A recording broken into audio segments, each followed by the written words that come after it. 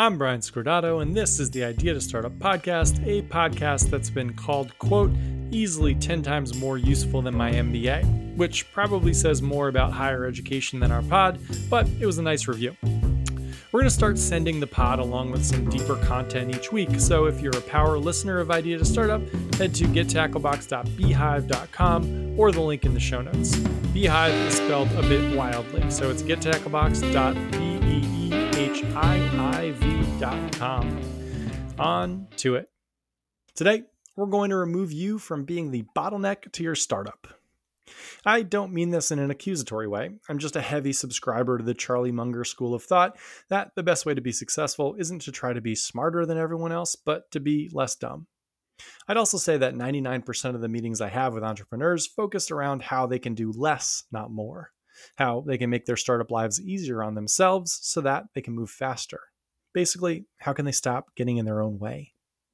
Most early stage founders I meet are unwittingly blocking their own progress, similar to how Matthew McConaughey unwittingly blocks his progress with Sarah Jessica Parker in the 2006 rom-com Failure to Launch, which I chose to mention because it has a title that is the most startup-y of all of McConaughey's rom-coms, and it is a good segue into me issuing a formal apology. Last week, I said Interstellar was bad, and I made a few McConaughey jokes, and good lord did I hear about it. The perfect storm of Idea to Startup finally getting a little viral traction, leading us to top out at the number 3 business podcast on iTunes last week, combined with our listeners apparently all being McConaughey heads, led to dozens of emails highlighted by someone conveniently named Matt M telling me that, quote, I haven't missed an episode in over a year, but I'm taking a 2-week break because of your movie taste. Yikes.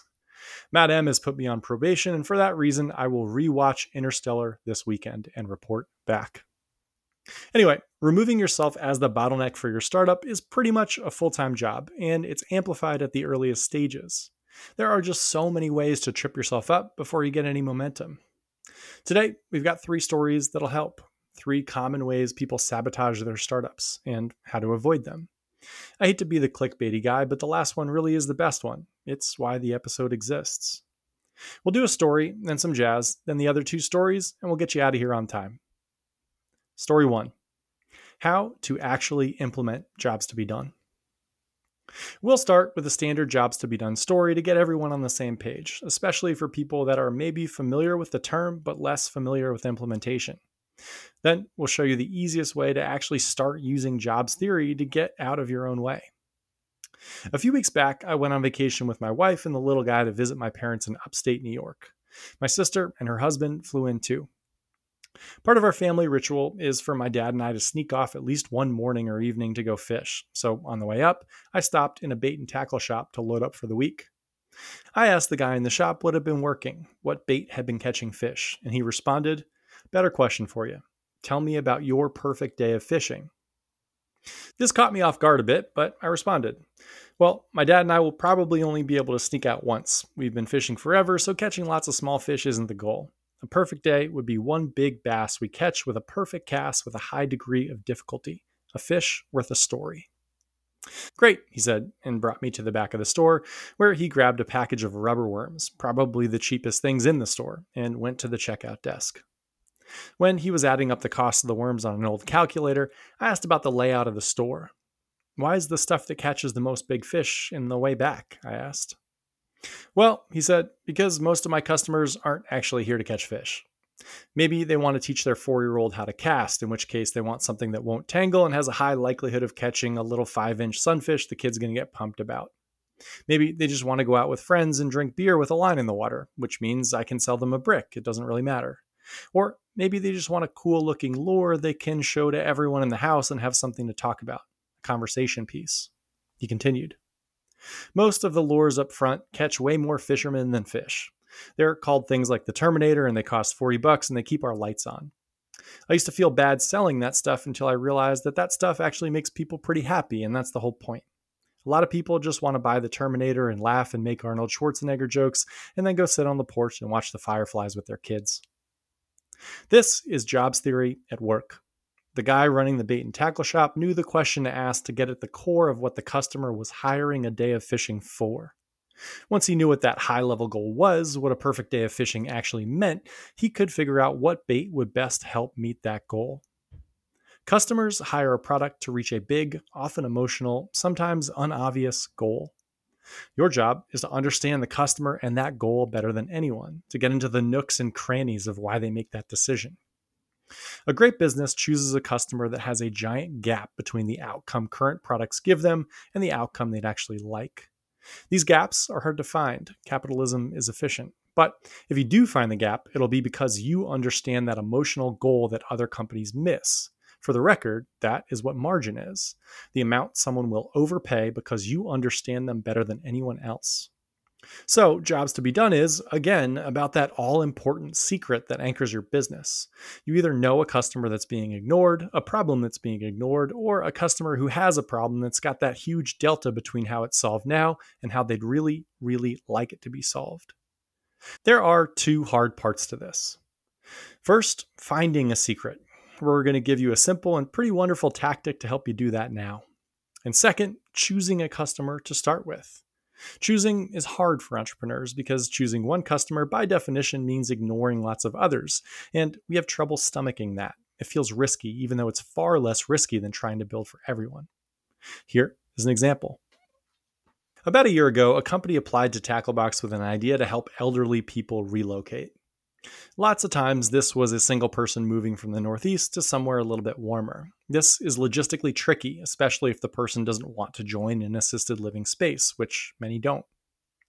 The founder's idea was to productize the support system, to offer and coordinate services like daily monitoring, meal prep, coffee matches, exercise, activities, and on, so that the person could live wherever they wanted. Basically, assisted living service without being in that facility. They partnered with a real estate broker in South Carolina, a popular destination for this customer, to have a central hub for all the services they would offer. Lots of people she interviewed loved the idea because her customer wanted to live on their own and their kids loved the idea of the services. She'd even sent a number of them potential properties and done some early work for free. But a year later, despite all the promising leads, she'd had 0 customers. When she'd asked why no one she'd interviewed had worked with her, she couldn't get a straight answer. When she circled back with people who were once potential customers but had found new living situations without her, she kept hearing the same thing. The properties you sent me didn't have the right amenities. When she pushed on what that meant, one thing came back over and over.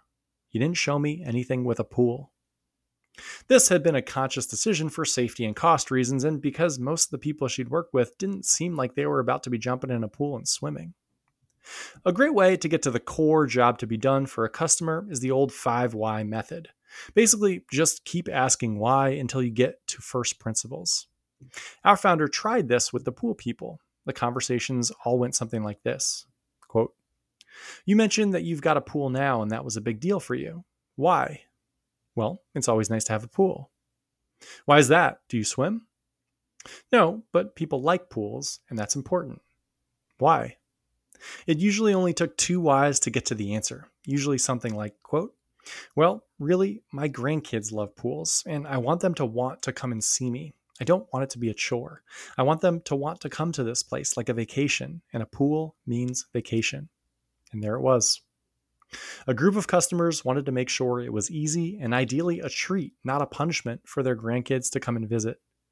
Multiple people even offhandedly said things like, quote, "I'd move to Disney World if I could. I just don't want it to be a burden for them to come visit." They weren't worried about the added services they'd gain. They were worried about the thing they were about to lose: proximity to their grandkids. So our founder began focusing solely on the problem for that customer. Now, that's not a massive secret by any means. You probably could have guessed that that was the goal for lots of elderly people relocating. But the tricky part isn't always noticing the job to be done. It's having the discipline to lean into a differentiator once you find it. And where possible, adding more circles to that core differentiator to amplify the value your first customers get and to decrease the number of people you're building for.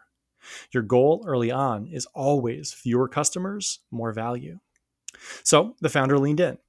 She found elderly people in the Northeast clustered around airports with direct flights to Charleston, South Carolina. She found places within 40 minutes that had pools and other amenities kids would love. Her service included free car service for 6 round trips to the airport and back, specifically for kids flying in on their own before they could drive. The marketing broke through with messaging like, quote, We'll find you a place that's easy for your grandkids to get to and will be like a vacation for them every time they come. That is what mattered, not the meal prep, although once our customer was confident the grandkids would love the place, the other stuff became more important.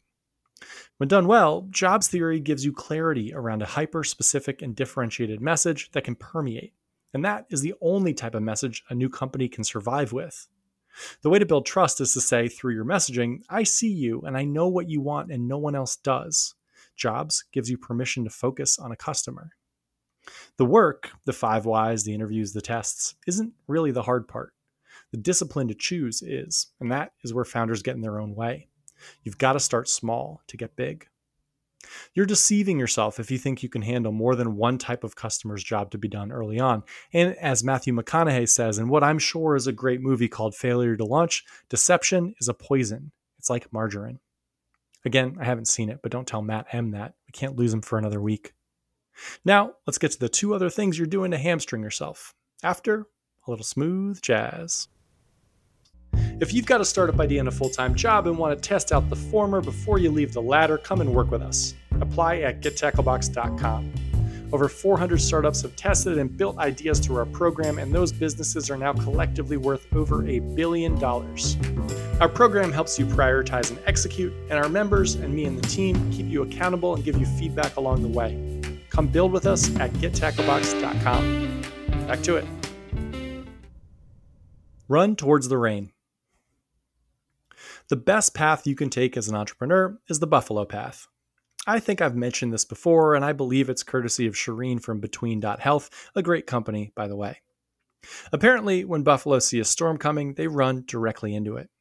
The idea is that the shortest path to the other side of the storm is running full speed right through it. For some reason, I can't get that visual out of my head, so much so that I've got a buffalo sticker on my desk now. As an entrepreneur, you'll be most successful if you run directly towards whatever is most uncomfortable to you. The reason is that humans are PhDs at avoiding discomfort and uncertainty. We'll choose unhappiness over discomfort every day of the week, which means the uncomfortable path is the empty one. If you do the thing most people won't do, you'll end up the place most people never get. That is the way. I have a simple prioritization technique for our founders at Tacklebox. I ask them which potential task makes them most uncomfortable, and then we do that thing. We even have dedicated blocks of time called uncomfy hours to do it in. Prioritizing the uncomfortable stuff is hard for 2 reasons, and both of them are obvious but tricky. First, doing uncomfortable stuff is uncomfortable. It takes a lot of effort and willpower and isn't a long-term strategy because of the second reason. That willpower is finite. It's like a cup of coffee that gets replenished every day, but when it's gone, it's gone. You can maybe improve it on the margins and you can sequence your day to do the things that require willpower while you've got it, but really your willpower reservoir is what it is. And we don't want to do the same amount of uncomfortable stuff other people do anyway. We want to do 10 times more than that. So to get out of your way as an entrepreneur, you need to get out of your way as an entrepreneur. Meaning you need to take the onus off you and your willpower for the uncomfortable things. You need to build systems to amplify the uncomfortable stuff. You need to make sure that your willpower's cap isn't the bottleneck, to make sure it's irrelevant. Here's a story that'll hopefully give you some inspiration as to what this could look like. During the earliest days of your startup, the goal is finding a secret that can anchor a business. Most entrepreneurs think you show up to your startup with this secret, but you don't. The magic happens after you thrash around with customers for a while, not before. You might come in with the outline of a secret, but the details and development and evolution of that secret are forged through customer interactions.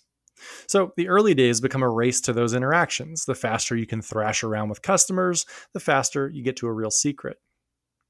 A year or 2 ago, we had a Tacklebox member who was obsessed with houseplants, to a weird degree.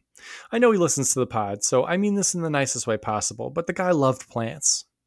His initial secret, the one he showed up with, was that plants were too expensive. He had 24 monsteras in his basement under grow lights that had all come from one monstera he had cut a branch off of and replanted a whole bunch of times. He did the same with succulents and fig trees and all the other popular plants he saw us silly millennials paying the sill a ton of money for. His supply cost, in his words, was 1 plant and grow lights. If he passed off shipping to the customer, he'd be all profit, even with low prices. I was skeptical, as this doesn't seem like a fundamental product secret, but I told him to try to sell the monsteras in his basement to someone to see. So he began trying to sell his plants online. It turns out getting in front of customers who want a monstera is extremely hard. SEO is pricey and he had no other channels. He realized he needed some more insight from customers. How did they find and buy monsteras and fig trees and succulents now? He needed to thrash around a little bit, but thrashing is uncomfortable. So he hired someone off of Fiverr to log into his company Instagram account and DM people who posted a succulent or fig tree or monstera picture with certain hashtags. He paid $25 for 100 DMs each day. He shifted the messaging in those DMs, but it was always some version of, quote, I love your fig tree or monstera or whatever. I'm looking for some advice on my business that'll help people grow a collection like yours. Can I send you a succulent for a 10-minute call? For the record, I don't really love this copy, but at scale, it worked. He wound up getting around 10 yeses per day and scheduled 50 FaceTimes over a 2-week period. He used FaceTime so that he could see people's plants. The succulents cost him about $5 to send, so it was about $250 total for 50 calls.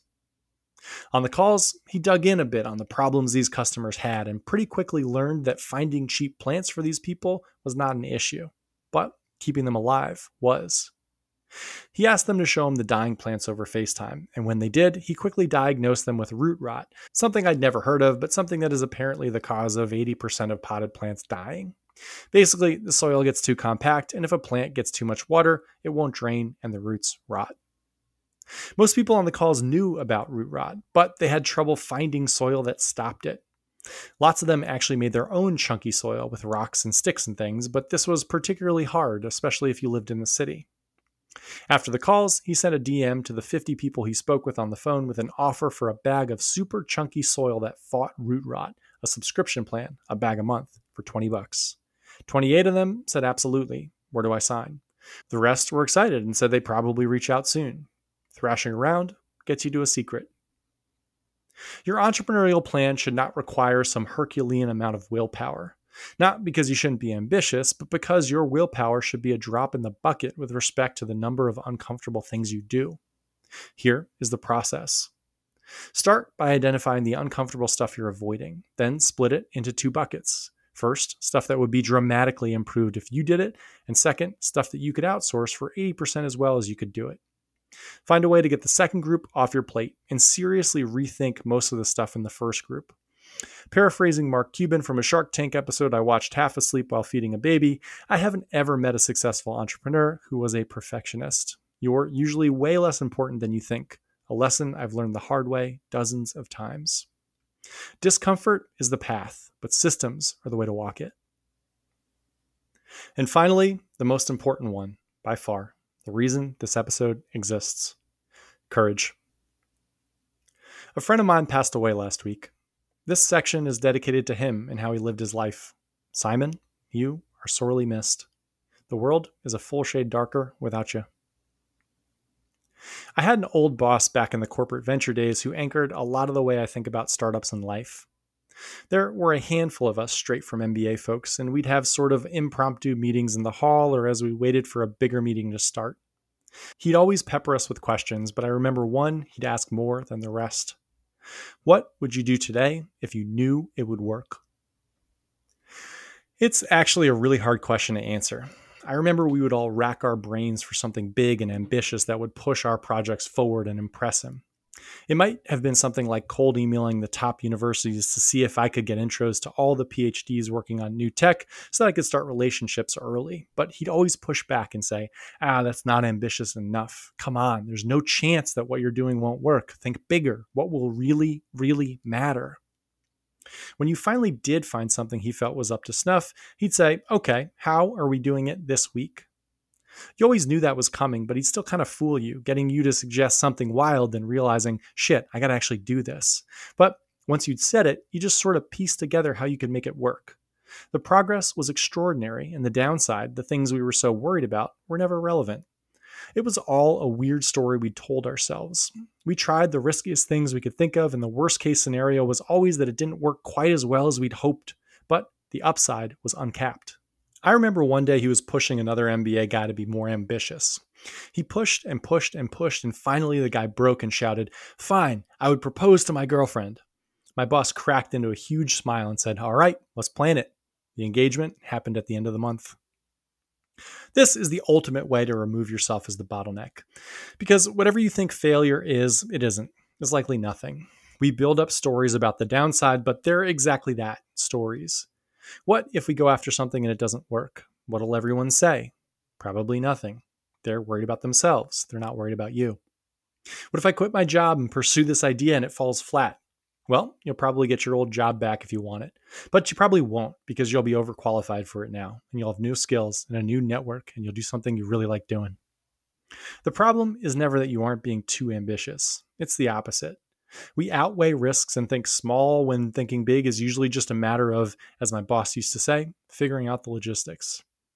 So, the last one for today is courage. Do something that really matters and take a big swing, because that's how you get talented people excited enough to want to work with you. That is how you keep yourself interested. And all this stuff is going to be hard. You might as well try for something that, if by chance it does work, makes a dent. No need to push the ambitious stuff to later. You don't know how long you've got. This was the Idea to Startup podcast, brought to you by Tacklebox. If you've got a startup idea and a full-time job, apply at gettacklebox.com. We'll respond in 72 hours and could be working with you on your startup by the weekend. Have a great week.